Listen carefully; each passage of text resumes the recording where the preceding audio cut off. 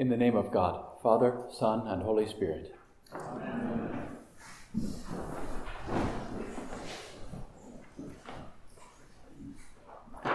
So last week, we established that the apostles were lay people. The church was founded and built by lay people. And on this day, when we're having our annual meeting, I think it's important to remember that it is you who are the church. It is you who are the foundation of the church. It is you. Well, let's talk about authority. Let's talk about authority. If the apostles were lay people, what's with all these people with stoles on? What's with all these people that we give authority? The answer to that is complicated and longer than a 10-minute sermon. And this is annual meeting, so that means I spent this morning slashing out the best parts of my sermon so that we could get to the potluck as quickly as possible. But let's try. Jesus taught as one having authority, and not as the scribes. Where does authority come from? Sometimes authority comes from knowledge and expertise and experience. An authority on a given subject is completely familiar with the state of the art or the state of the science. An authority on a subject has a deep understanding. They see how all the parts fit together. An authority can see how each individual brushstroke comes together to form a picture that in turn conjures emotions and ideas. An authority knows how individual cells form organisms which create populations, which form communities that together are ecosystems. An authority knows a lot. Now, knowledge puffs up. We know that. But usually we listen to authority because we know that the authority knows more than we do. We know that the authority has proven trustworthy, making sense of things that we've not been able to make sense of ourselves. Our teachers are our authorities. And Jesus' teaching had that kind of authority. He didn't teach like the scribes did. He taught as one who really knew his stuff. He presented God and God's love not only as a list of commandments, but as a whole and complete picture.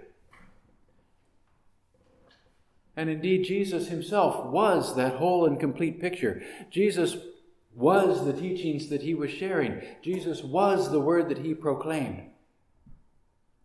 So sometimes authority comes from knowledge. But there are other kinds of authority. Sometimes authority comes not from knowledge, but from power. And that might be power that's given, that might be power that's taken. When we talk about the authorities or authority figures, we're most often referencing those who have the power to enforce rules or to punish misdeeds. An authority figure can arrest or incarcerate or make us stand in the corner, or as I had to do more than a few times, stand at the blackboard and write, "I will not talk in class."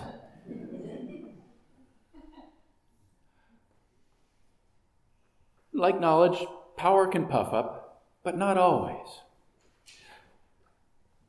As the reading goes on, we find that Jesus had this kind of power-bearing authority too. He forced an unclean spirit to obey his will. And the people had already heard Jesus' authoritative teaching. But now seeing this new kind of authority, they're astounded all over again. Jesus and even the unclean spirit, they knew that all power and authority and wisdom has an ultimate source. A teacher is an authority because they have learned from and been tested by others who in their turn have learned from and been tested by others and by the world. And those in our justice system, for instance, are authorities because they've been given power by a society that treasures the rule of law and of decency and order. All power, all wisdom, all knowledge flows ultimately from God and from God's word.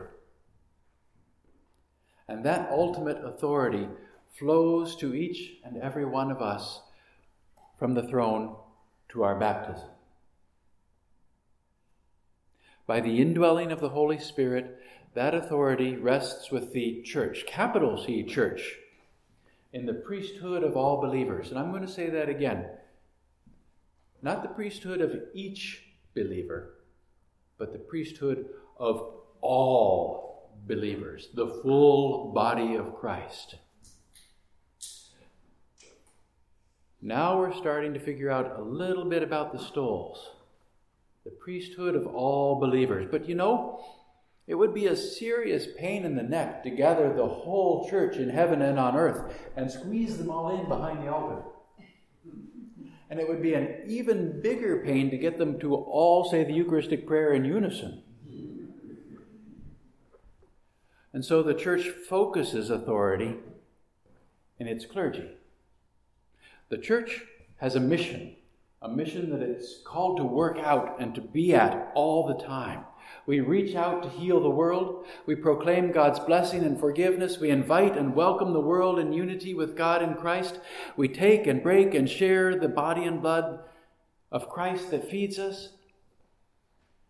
And the authority to do these things belongs not to each of us, but to all of us. And so to make it work, we create symbols to stand in the place not of God and not of Jesus, and not even as a prophet after Moses, but to stand in the place of all of us, those who have gone before, those who are here, those who will come after. We take as much as we can fit of the church's collective knowledge, and we give that to a few authorities to use and to pass down so that that knowledge is continued. And we give them the power to keep us at our work, to prod us, to poke us, to force us, to hold us to that mission that we're called to. And God knows that knowledge and power can puff up, and that's why the church goes through all that trouble we talked about last week to choose us so carefully. The apostles chose and ordained deacons and gave them authority to reach out to others. And today, when Lori puts on her stole and she sends us out into the world and says, "Serve the poor," it's Lori's mouth that speaks, but it isn't Lori that we hear. Her voice echoes with Peter's authority and with Martha's authority and with your authority and with the 2,000 years of service in between. And when Bishop Akiyama puts on her mitre and takes up her crozier and gathers us as one people, she gathers us not as Diana, but with the voice of all the apostles' successors. And when I put on my stole and I stand to pronounce forgiveness or blessing over you or over the bread and wine, I hope, I pray that you hear not Birch, but your own voice thundering along with the myriad of myriads who are God's one holy Catholic and Apostolic Church. The words come from the lips of Lori and Diana and Birch. The authority comes from prophets, apostles, and martyrs, and from you. Power and dominion and might and authority belong to God and to the Lamb, and they flow from the throne to the font of baptism into you, the church. You are a new teaching in the world, one with authority. Use it wisely and well. The stoles are ours. The authority is yours. Call the world to serve the poor, to serve the oppressed, because Lori is the deacon, but the diaconate is you. Call the world to unity, because Diana is the bishop, but the episcopate is you. pronounce God's blessing on all creation. Go out and tell the world that its sins are forgiven. Go out and offer yourself as Christ's body broken for the world, because I'm the presbyter, but the priesthood belongs to you.